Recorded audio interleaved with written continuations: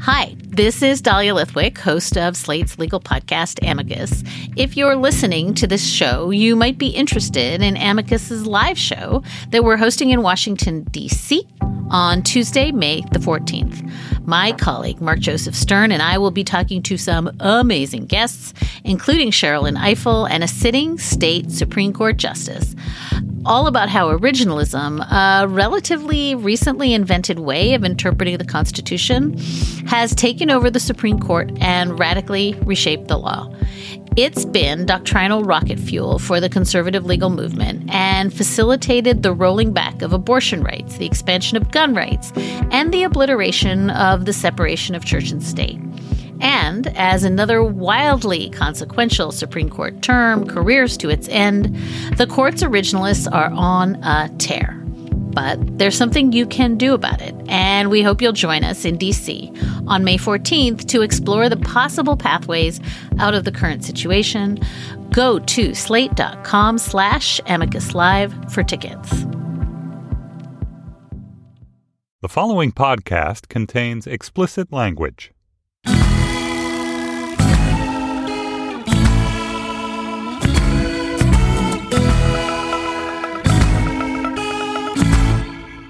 Hello, and welcome to the Put a Fork in It edition of Slate Money, your guide to the business and finance news of the week. It's been a busy week. I'm Felix Salmon. I am joined not only by the amazing Anna Szymanski. Hello. And by the one and only Emily Peck of the Huffington Post. Hello. But by everyone's favorite Slate Money guest, Mr. Paul Ford. Welcome. Thank you. Good.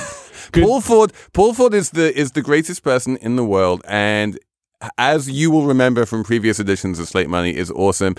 But in previous editions of Slate Money, Paul, you were a lowly co-founder of Postlight, and now you are much more exalted. That's right. As a co-founder myself and the other. First of all, actually, let me say it's good to be back here. Thank you. I'd like to do my part for the Slatearchy. And I am now a CEO. That's right. That happened to me. I have a software firm with a co-founder, and we decided to promote me. And how does it feel to be a CEO? Slightly fraudulent, to be frank. Do you have imposter syndrome? No, because I've met CEOs. I'm no worse. But no, my co-founder is the president. I am the CEO. The company started to grow up, and nobody knows what a co-founder does all day. But a CEO, someone like me who's out and about, talks about what it's doing, works with our clients, does all that stuff. I do CEO stuff. I feel like people know what a CEO does, and absolutely no one knows what a president does. So what does a president do? I see the CEO as sort of the long-term strategic vision setter who then kind of delegates outward. The president has, I feel, still has ownership and connection to that, but has a lot more operational responsibilities. Okay. So they're really owning the operation. Okay, so next time you hear that someone calls themselves the president of a company, think of them as like a high level COO. Well, yeah. I mean, let's not talk about that. Let's move on. Let's move on from me and my software company that people should get in touch with. Yeah, totally hire Paul to do all of your software development needs. In the meantime, Paul is going to be telling us about the $7.5 billion acquisition of GitHub by Microsoft. He is also going to be telling us about what on earth happened inside Facebook after they bought WhatsApp and how those two pieces of Facebook didn't really work very well together. It's almost a cautionary tale. Most Microsoft. interestingly, Paul is going to give us an incredible disquisition on green shoe options and the IPO market in Australia, which weirdly Paul is an expert on. I love Australian economics. So Better than Austrian economics. They're a lot easier. Yeah. And they're just more casual. It's more fun. It's economics in flip-flops. Yeah. Yeah. Come on, guys. I don't know. What do economists do? Can someone tell me? Okay. If anyone knows what economists do, just, at FTrain on Twitter, let Paul know because none of us have a clue. Seriously, DMs are open. Okay, let's start with this GitHub deal because it's huge. And I feel like a good sort of few million people saw the words GitHub this week for the first time and sort of said, what is a GitHub? And Paul was like, but I've been living on GitHub for the past however many years. And how do you not know about this? That's right. So I wrote a piece about this for Bloomberg Business Week, and which, hey, I need to say that. That's important. Document things. It's a really good piece. And thank you. So I don't have any like super secret inside information. I just am trying to explain to civilians what this thing is. So are you ready? Can I do this? It's gonna take like a minute. Okay. Okay. Just like everybody take a deep breath. Okay. You have 1 minute starting now. Okay, so programmers, they write things all day. They make software and they make it out of code. Code's just a lot of words in a file and numbers and symbols. Don't worry about that specifically. But when you're programming, you write your program and you run it, and then usually it breaks, but sometimes it doesn't. And then sometimes there's a new thing you need to do. You need to change that file, right? So what has evolved over the last 50 years is the idea that don't throw it away and start again, but continually and adaptively change your code. And you do that by having versions of your code. Everyone has used track changes in Microsoft Word, right? Right. Okay. All right. You're nodding for the podcast. Yes. Very useful on podcasts. We've all used it. So, okay. So that's version control. It lets you sort of go back and forwards in time. Git lets you do that with hundreds and hundreds of files. Git is a program, open source, written by Linus Torvalds, same guy who made Linux. Making sense so far? Making sense so far. Okay. Git is really hard to use except in a very simple case. Like it's just sort of complicated. It's hard to share the files and know exactly what to do. You can. It's a great decentralized tool for keeping track of enormous sets of changes in giant code bases over time. Works beautifully. But it's abstract. And so GitHub came along around 2008, 3 years into Git's existence, and said, this is a great free tool. People really like it. If we put a nice web interface on front of it and let people list the files, look at the code, and then also collaborate and give them some tools so that if somebody changes a big code base and needs to get somebody else to accept that change and bring it back in and ship the nice new updated software, let's make that simple. And they did that. They did a very good job. So all of the programmers that you meet on a day-to-day basis probably are using a little bit of GitHub. Not all of them, but I mean lots, like millions, tens of millions. Lots of companies and so on. And so they took this very complicated abstract thing that's key to how software gets made, and they made it a lot simpler. And they weren't making money, but they do have some kind of revenues. They used to be bootstrapped. They took some VC, and they just grew and grew and grew. And so, yeah, I mean, it was, I don't know what the financials were at the very end. They said, I think it was either the Times or the Journal, $200 million a year towards the end in revenue. In revenue, but no profits that anyone could see. Yeah. So we can see how this is an incredibly important part of the, coding ecosystem. And we can see how it's a much loved product. Mm-hmm. And we can see that, it has revenues. The question, and so the two big questions are, why does it want to be part of Microsoft? Or why does Microsoft want it to be part of Microsoft? And what makes it worth $7.5 billion? All right. So first of all, does Microsoft's concept of money actually align with the concept of money that we have like in our wallet? Like I think, Microsoft issued new stock and spent 7.5 billion Microsoft coins. This is actually an incredibly good point. I did the math. They issued 73 million new shares, and the cost of issuing those new shares was negative because their stock went up after they announced this deal. So really, it didn't cost them anything. And they're going to be buying back shares to offset the dilution. Right. So I mean, this is it's an economy unto itself. So they were able to kind of mess with the, I don't know, insert an economics term here. I'm a software person, but So Microsoft, I don't know if don't over-index on the money, right? But what do they get? Well, first of all, Microsoft used to be really against open source software and only wanted people to use Microsoft products to do Microsoft things. But if you look at the CEO of Microsoft today, it's Satya Nadella, came out of cloud services. Microsoft does lots of stuff with Linux and open source, and they're big on GitHub, and they have their own open source repository tools and all this stuff. Like, they've been playing in this world pretty seriously for 5 years. And the world, why play in this world? Well, because it used to be you would go get, I don't know, there's a, let's say you set up Microsoft Dynamics, right, which is their CRM. Nobody knows about it. I guess it competes with SAP, but it's like this really specific world. And you're going to use their services and their documentation and their servers and their everything. But meanwhile, you got Amazon over on the side with AWS. Like, it's the infrastructure that stuff like Netflix is built on. They're getting all that money.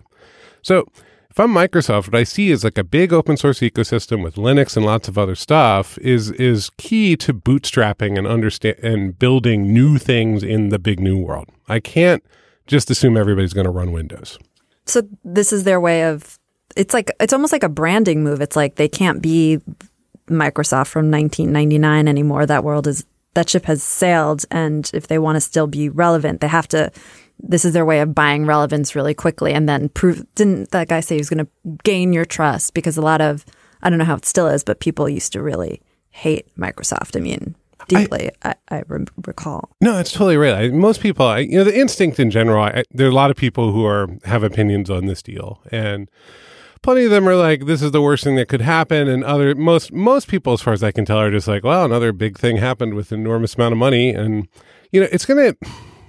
they're probably not going to screw it up. Like, they're going to have this big thing that can live in Microsoft's world of code. They love developers. They've always been really developer focused. And in some ways it's like this huge signal that we're going to play with the rest of the world. We're not going to just be our giant ecosystem of only Microsoft things.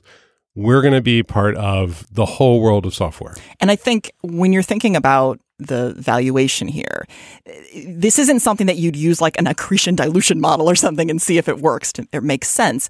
This is a strategic acquisition where Microsoft is saying, we have a hub of all of these developers who are also tied to larger businesses. We want to be able to be the place where they come so that then we can funnel them to our money-making ventures in like cloud and their productivity services. So it's not that they ever, I think, expect that GitHub would be generating tremendous amounts of revenues or earnings. It's that it can strategically create earnings in other ways.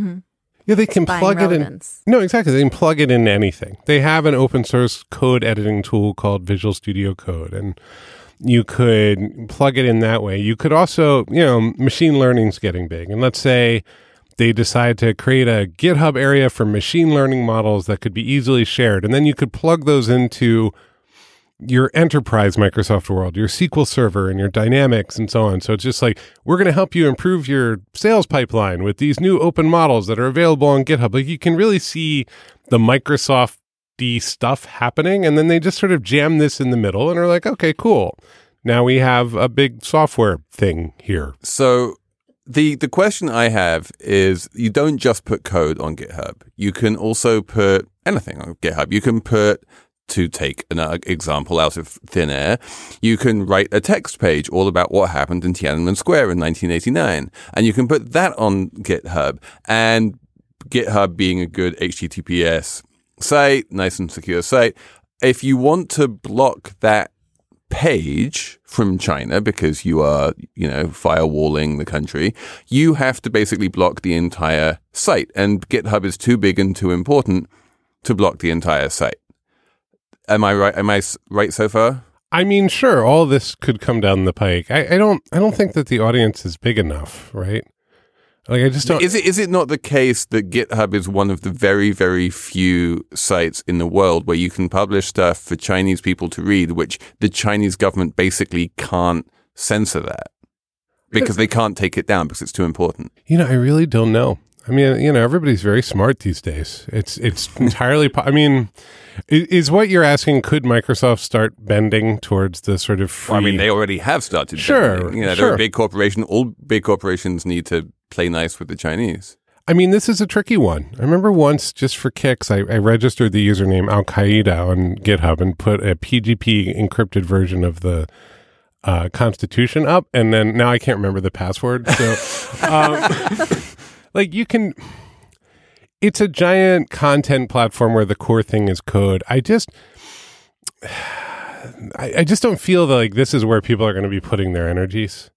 Like, it's just not, it'll find its audience and like, but I mean, if I needed to do that and I wanted to distribute through GitHub, I could encrypt the files in other ways and sort of, if people had the secret password on the other side, they could get them. Like, you could transmit all sorts of stuff, all sorts of ways through GitHub. Do you want to ask something?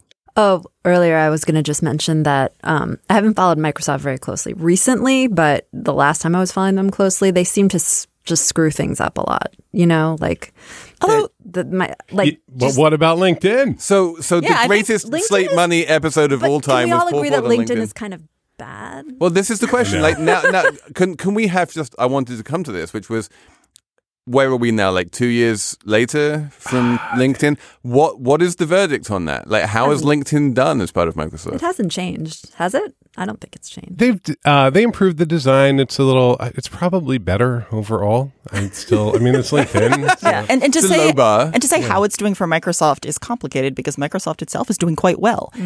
What part of that you can directly relate to LinkedIn is very hard. So a lot of these acquisitions, you're not just talking about literally how much money it's generating.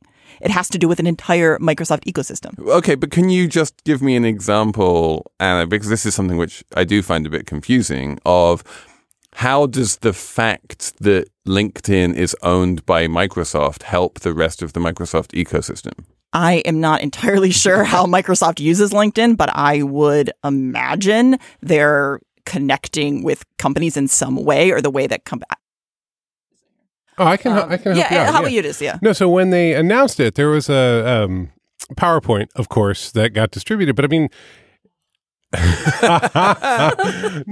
you're talking about, look, we've all had to make our peace with things changing. And now this giant mega structure is now not as bad. And we have to fear new things like Facebook. But right.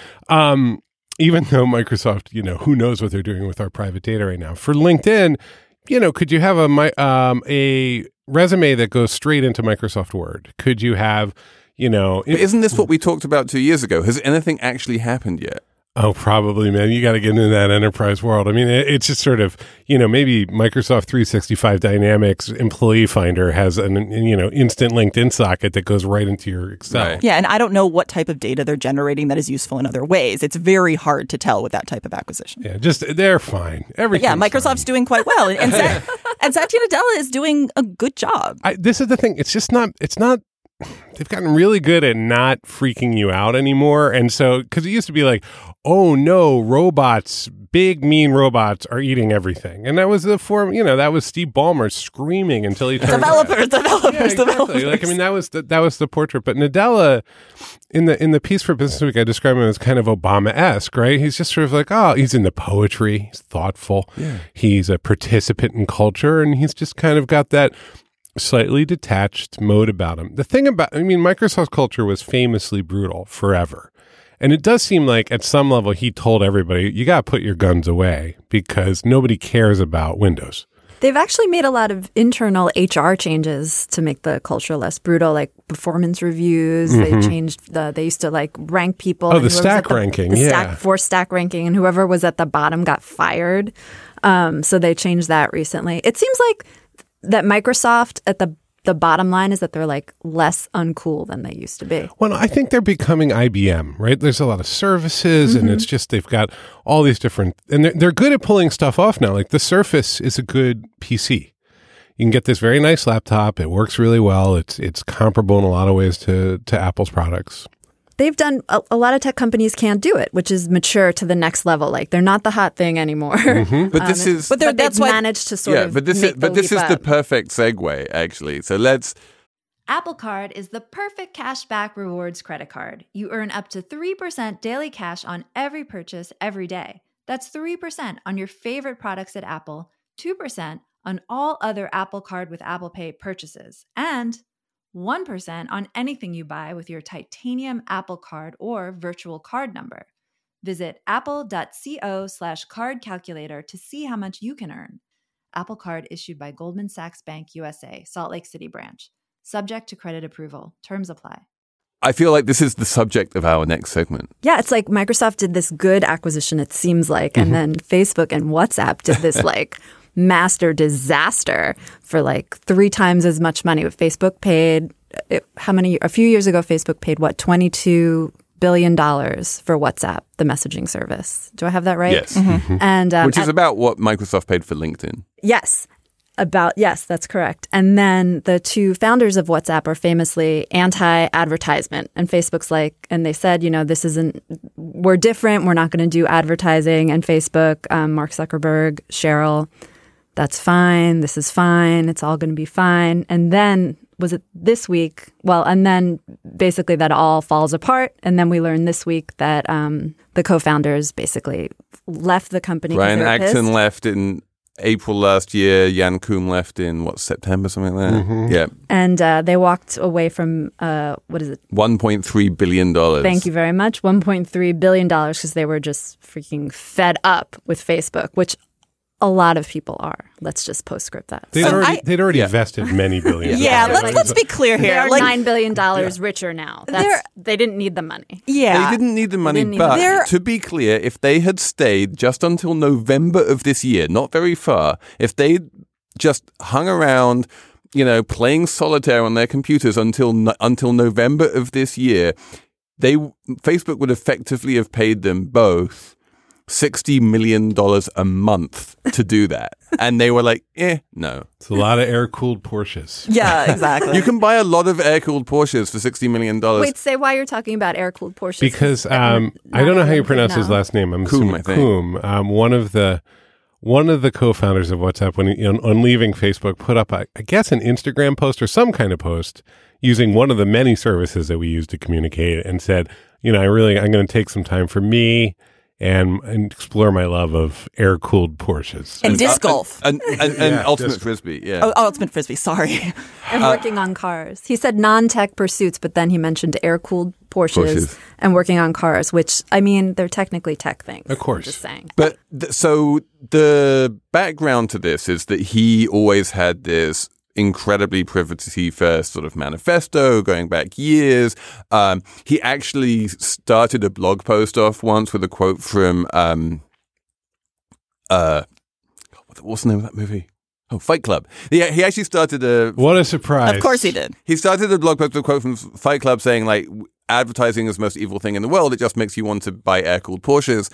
And so he was kind of, pointing out in as sort of in an elliptical way how ridiculous this ostensible reason for leaving was. And it was clear that obviously he had no particular desire to tinker with air-cooled Porsches so much as he had reached the end of his rope with Mark Zuckerberg and Sheryl Sandberg, basically forcing him to do the thing that they promised him that they would never force him to do. Okay, I'm just I was reading this article, and I know I'm supposed to be siding with these WhatsApp guys, but I feel like there are no good guys in this story.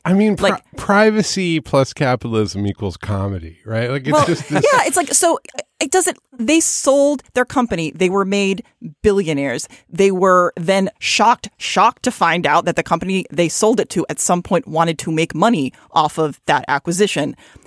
I'm sorry, I also have a very hard time imagining that when they were talking to VC funders initially and getting cash, that they were saying that we never want to be able to monetize this in any way. It was interesting. WhatsApp only, I think, took one round of funding, and not a very big fund round at that. It was one of the most efficient products ever. They had 8 employees or something. It was insane. Zillions of people. And one of the reasons that they did that was because they were very adamant about not maximizing profits and revenues. And it's absolutely abundantly clear that when Mark Zuckerberg was trying to persuade Jan Koum to sell, he did make a bunch of promises. The only question is whether he knew when he made those promises that he was going to break them. Well, first of all, is Jan Koum a child? Look at how Facebook makes money. Also, it's also entirely possible that when they had originally made the deal, the intent was to try to figure out if there was a way that they could keep it ad-free, and then things changed. I don't know. I don't trust Facebook that much, but again, buyer beware. These are sophisticated people. I don't feel sorry for anyone here. I do, because I feel sorry for the users of WhatsApp. WhatsApp was end-to-end encrypted. It was one of the strongest, most secure messaging systems. And then suddenly Facebook comes along and says, well, yeah, never mind that. What we need is not only advertising, but targeted advertising. And if you're going to target advertising, then you need to know a bunch about the people using it. The whole WhatsApp was built on the idea that we don't want to know anything about you. We kind of need to know what your phone number is so we can reach you. We don't need to know your name, your gender, your location, any of that. And Facebook, meanwhile, if it wants to target advertising at you, needs to know all of these things. So it really does completely undermine everything that WhatsApp ever stood for. It was certainly built on that. It was not valued on that. It was obviously valued on its users and their data. Well, no, there was no data. It was clearly the idea that you have a user base and at some point you want to generate data, I would imagine. Otherwise, how did that valuation make any sense? I mean, I could make an argument that it made sense purely defensively. That, you know, if again, I think that's it. I think that like it's the same as Microsoft. Like they had 19 billion Facebook coins, right? And they're like, this is an enormous thing that's happening, and we don't control it.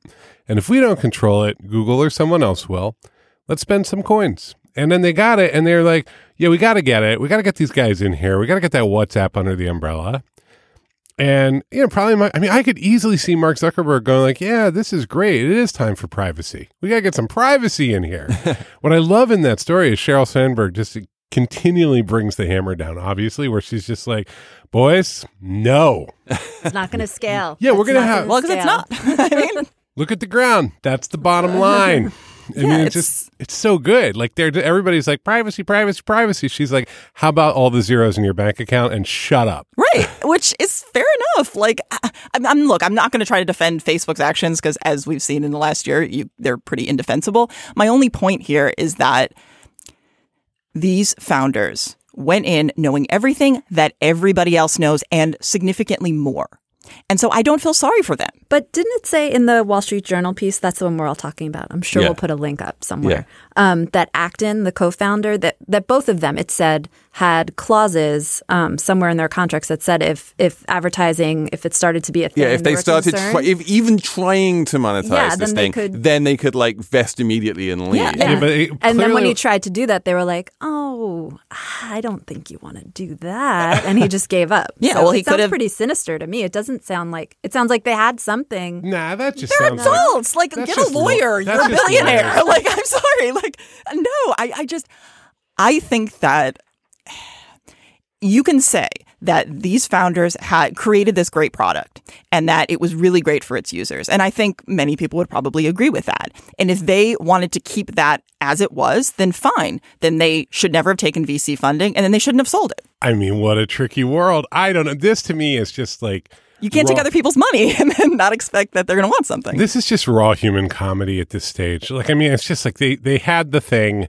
They knew what they were doing. Like, that's why I like Sheryl Sandberg in the Wall Street Journal piece, because there's this element with her where she's just like, you boys, you knew what this was. You knew what this was. Don't pretend otherwise. You know. Okay, so this is the question. I mean, Anna is very clear that they should have known what this was. Sheryl Sandberg is, the Cruella de Vil character saying, you knew what this was. And of course, because these guys are now multi-billionaires because of all of this Facebook stock that they got handed, everyone's like not feeling sorry for them because they're billionaires, but they weren't billionaires when they sold the company. They only became billionaires when they sold the company. And I still have this feeling that actually, weirdly, improbable though it might sound, they actually believed Mark Zuckerberg when he made that promise. Oh, well, then they were stupid. Okay, maybe they were stupid. But no, I'm just saying. I'm not saying they were smart. But I'm not saying they were stupid. Human. I'm just saying they believed him. Felix, if somebody came to you and said, "I need you to believe this for $19 billion," wouldn't you believe it? I would. It. Yeah, anyone would. Okay, so wait, now you agree that they believed. What has more motive? Yeah, and I'm saying that they may have been stupid to believe it. Yeah. I just don't feel bad for them. Like, they're adults. Everyone's an adult here. I feel bad for stupid people. First of all, $9 billion and a bunch of air-cooled. Everyone should use Signal. You can download it on your phone. Don't use the desktop version. And just remember to delete the messages after you've been doing the messaging. Otherwise, if the FBI just takes your phone, they can still see your messages. You can set an expiration, which I love, with Signal. Yeah. One of the co-founders just invested a bunch of his... Brian Acton put money into Signal. He put $50 million in the Signal, which is a good way to... I mean, if you're going to throw the middle finger up on the way out the door, that's pretty good. Yeah. I don't know. I mean, just like... this one sucks in that vulnerable people who are reliant on that service are might be more vulnerable in ways that we don't fully understand. And it's not like Facebook is super transparent about this stuff. But in terms of just human beings wanting things and they getting into pickles, it's pretty amazing. So there's a lot. We're glossing over the parts in the article where like WhatsApp asked for bathroom stalls that reached the floor, and the Facebook employees are like, "You princesses." They want privacy. It's very consistent. It's very consistent. I was amazed by that. But by looping back though to what we were saying about Microsoft, it does seem to be an astonishing reversal from a few years ago when Microsoft was this big evil corporation and Facebook was this, amazing, fun place where college students would poke each other. And now it's the other way around, and Facebook is this big evil panopticon, and Microsoft is the friendly open source, they're the not bad tech giant. Well, it's more tricky than that. Microsoft had like a 30-year run of being extraordinarily predatory and very smart and very competitive and a little or a lot destructive. And they managed to do some amazing things too, right? Like, I mean, it wasn't all bad and it wasn't all good. Facebook, I just see consistently, it seems to be a disaster right now. Like, it doesn't know what it is. And everyone seems to be really, really angry with it. But it expanded. There's never been anything that's just expanded like that quickly. And so I think that they just don't know what they have half the time. Like, how could you wrap your head around that rate of change? And they have no ability to control it or no desire to control it, apparently. It's not like the leadership of Facebook are excellent ethical systematizers, right? Like, this is really hard. I don't know who is. I don't know. Ethics don't scale that well. And so it's like, what the hell do you do? And so I have empathy for them in that they're riding this tiger. The empathy starts to fade away after you watch the congressional testimony, and you're just sort of like, oh boy, we're in a pickle again. Like, this is like, there doesn't seem to be this like collective sense of what would be the right solution or the right way out. And if you look at, Google has just put out a set of principles governing its AI, which I have issues with, but they're clearly grappling with these issues. Microsoft, as we've said, has like basically stopped being evil at this point. But remember, the reality came home for Microsoft 20 years ago. Right? That's when they got. But to go to Microsoft the court. is still bigger than Facebook, and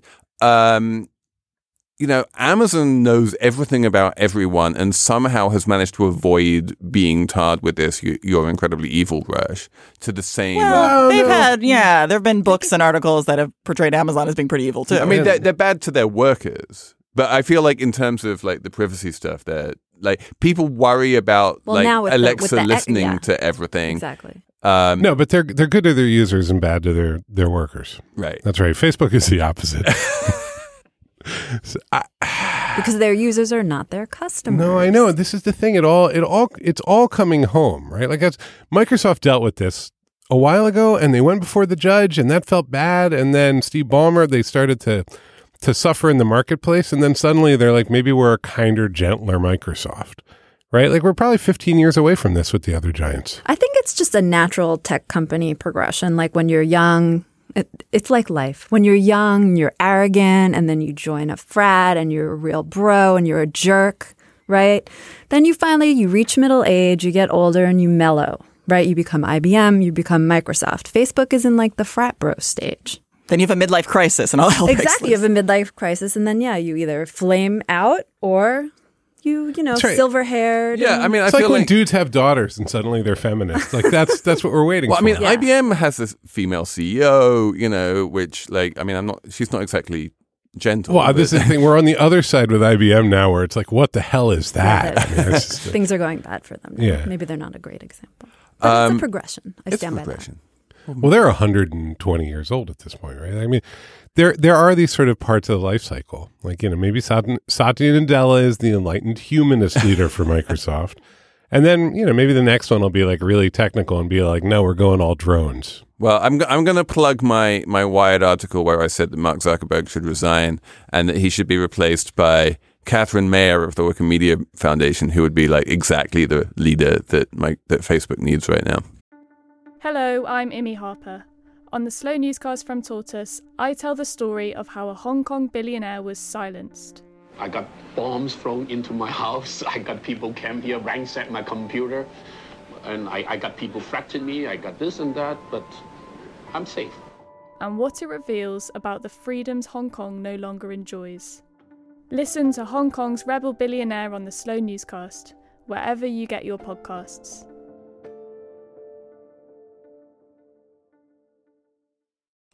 Let's talk briefly about Paul's favorite subject, which is IPOs, and especially IPOs of, well, it's not even an IPO, it's a secondary offering. Secondary offerings of Australian banks. Oh my God, this is great. I read so many Wikipedia pages about this.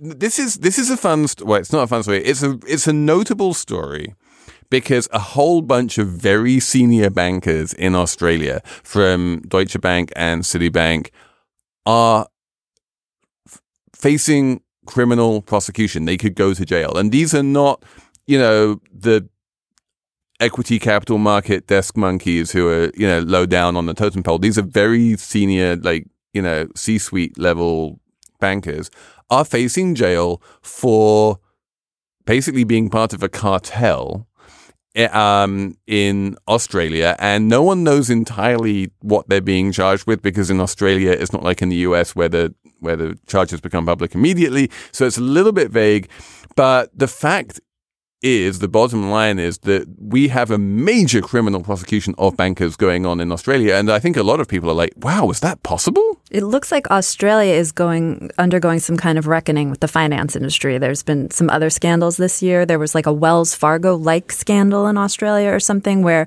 banks were selling financial advice but not giving any, which to my mind is fine. The best advice, that's the best financial advice. We'll just take your money and tell you nothing. We'll tell you nothing. It was better than the advice that they would have been giving anyway. But anyway, there's like a big, please stop me if I use the wrong terms because I'm not familiar with Australian banking very much, but there's a big commission, a big hearing on finance right now, and people are mad. And it's like they're doing all they're like the exact opposite of the United States right now, which is like quickly rolling back every regulation. Well, I would just like to be just Australia is actually somewhat known as being a little lax in terms of securities regulations and also in terms of compliance, because like in the US and the UK, especially in the US, after the financial crisis, I think the number of compliance officers doubled. You did not see that happen in Australia. So I'm just saying that if anything, you could maybe argue. I mean, in this particular case, I'm not going to say anything because I don't think we know anything, but you could argue that Australia, in terms of perhaps altering some of the regulations, would actually just be catching up to the rest of the world. Yeah, I did read one piece that said, like, we can only hope to catch up to the United States. And then I got super confused because I was like, wait, we're talking about jailing bankers. The U.S. doesn't jail bankers.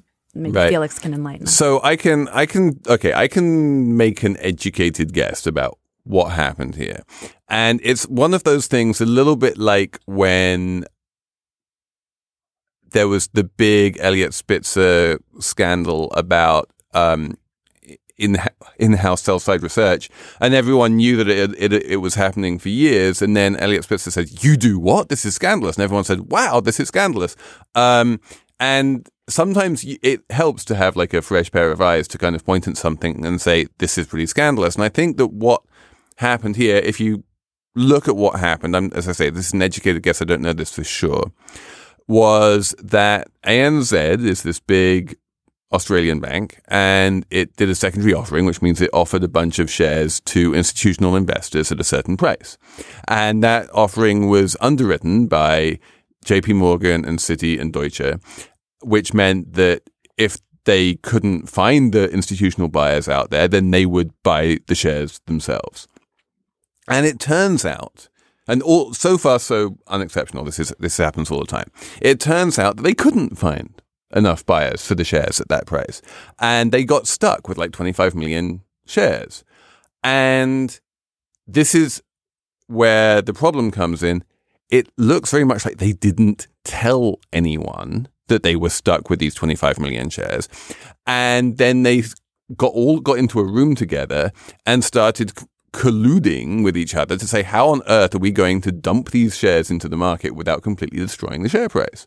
It turns out they dumped the shares into the market with completely destroying the share price, and the share price kind of fell off a cliff because there was this big dumping of shares. Well, there are a lot of reasons that why the share price declined at that period. But the thing was that the markets didn't know that there were 3 enormous banks trying to dump 25 million shares, and the markets should have known that. That's a material piece of information, and it looks like the bankers were colluding to try and keep this secret and try and sell the shares secretly. But it's all great, but I just keep imagining it in Australia with great accents, and then it feels less bad. Like it's just, they're such a friendly people. So it's just a casual collusion. Yeah, it's just casual collusion. Just imagine them wearing very short shorts and throwing rugby balls at each other. No, I'm sorry. The Australian economy is serious, and bankers in Australia should not collude. I don't want to give the wrong impression.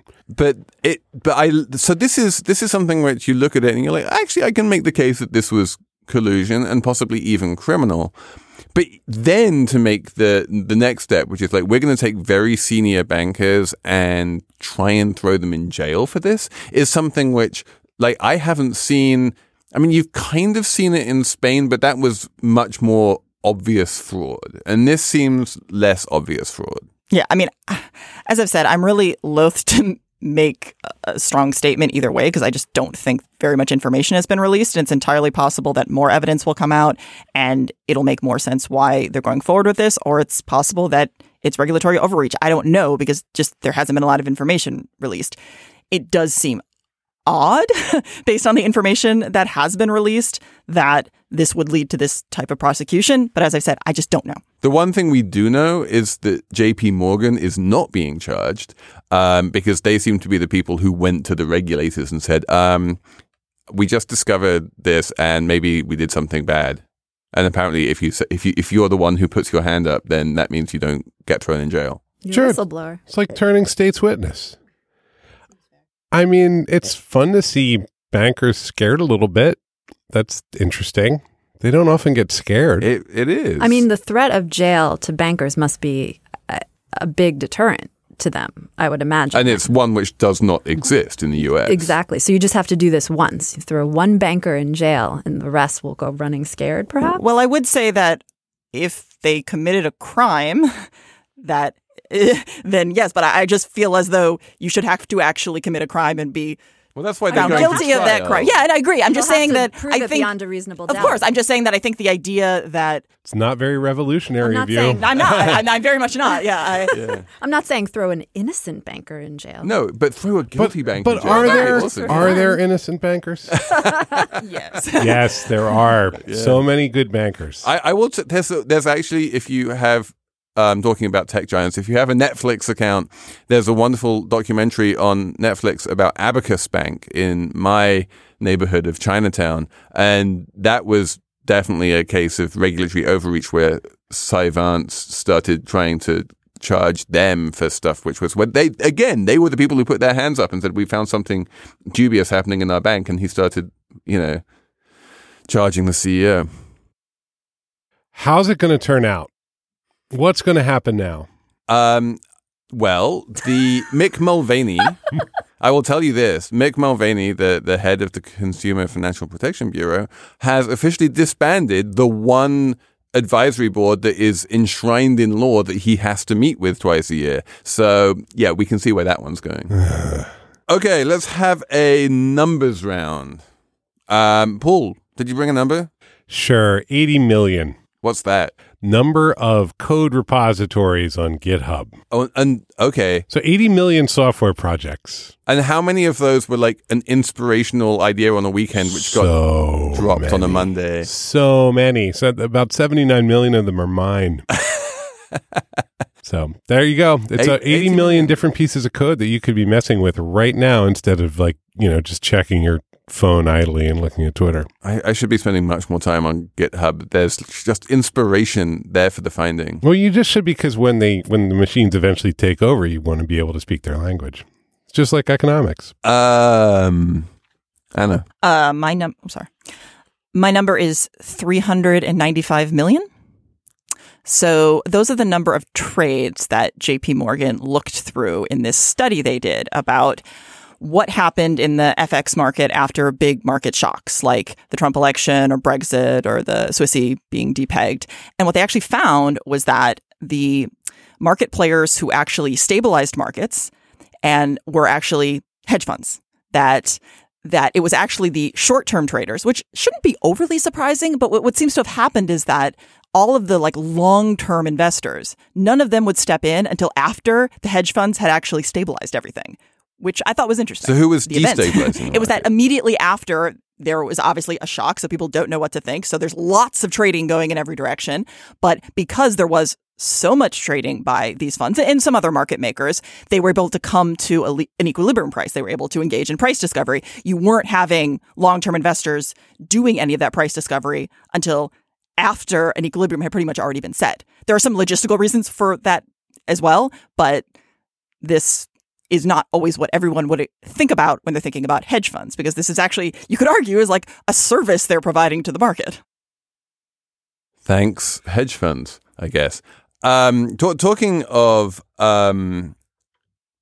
major events which destabilized the market, my number is £350 million, which is like the price of an artwork. That's a lot of money for an artwork.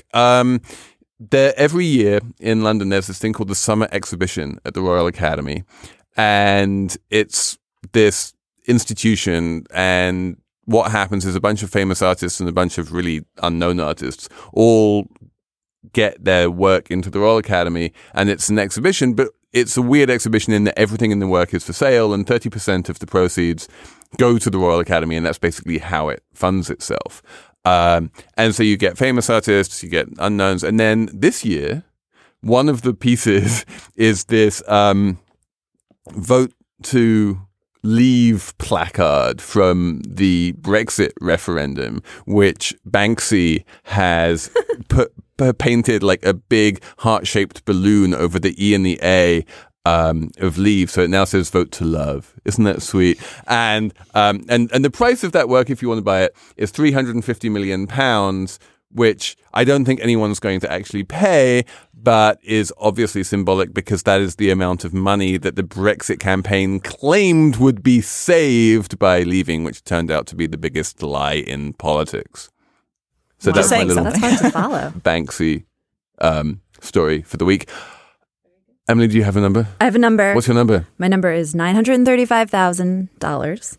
That is the average amount invested in startups founded or co-founded by women, according to an analysis from BCG and a startup accelerator called Mass Challenge. So that was, again, $935,000. And the average amount for startups founded or co-founded by men is $2.12 million. So that's a bit more. And then they also looked at revenues, and apparently the women-founded startups generate higher revenue. Interesting. Because they have to, because they don't have the VC money. Exactly. Fine. But for every dollar in funding that goes to a women-founded startup, it's 78 cents revenue back. And for every dollar to the male ones, it's 31 cents back.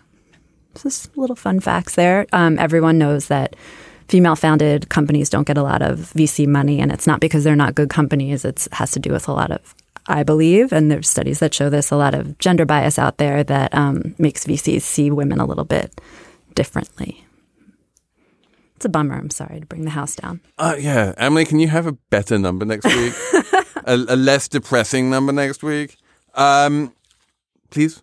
Maybe. But I just say VCs do better so that I can have better numbers to share next time. So VCs, between now and next week, could you throw a few $1 billion into women-founded companies so that we can have some, good news? Yeah. Less Facebook debacles and more, I'll just keep talking about hedge funds.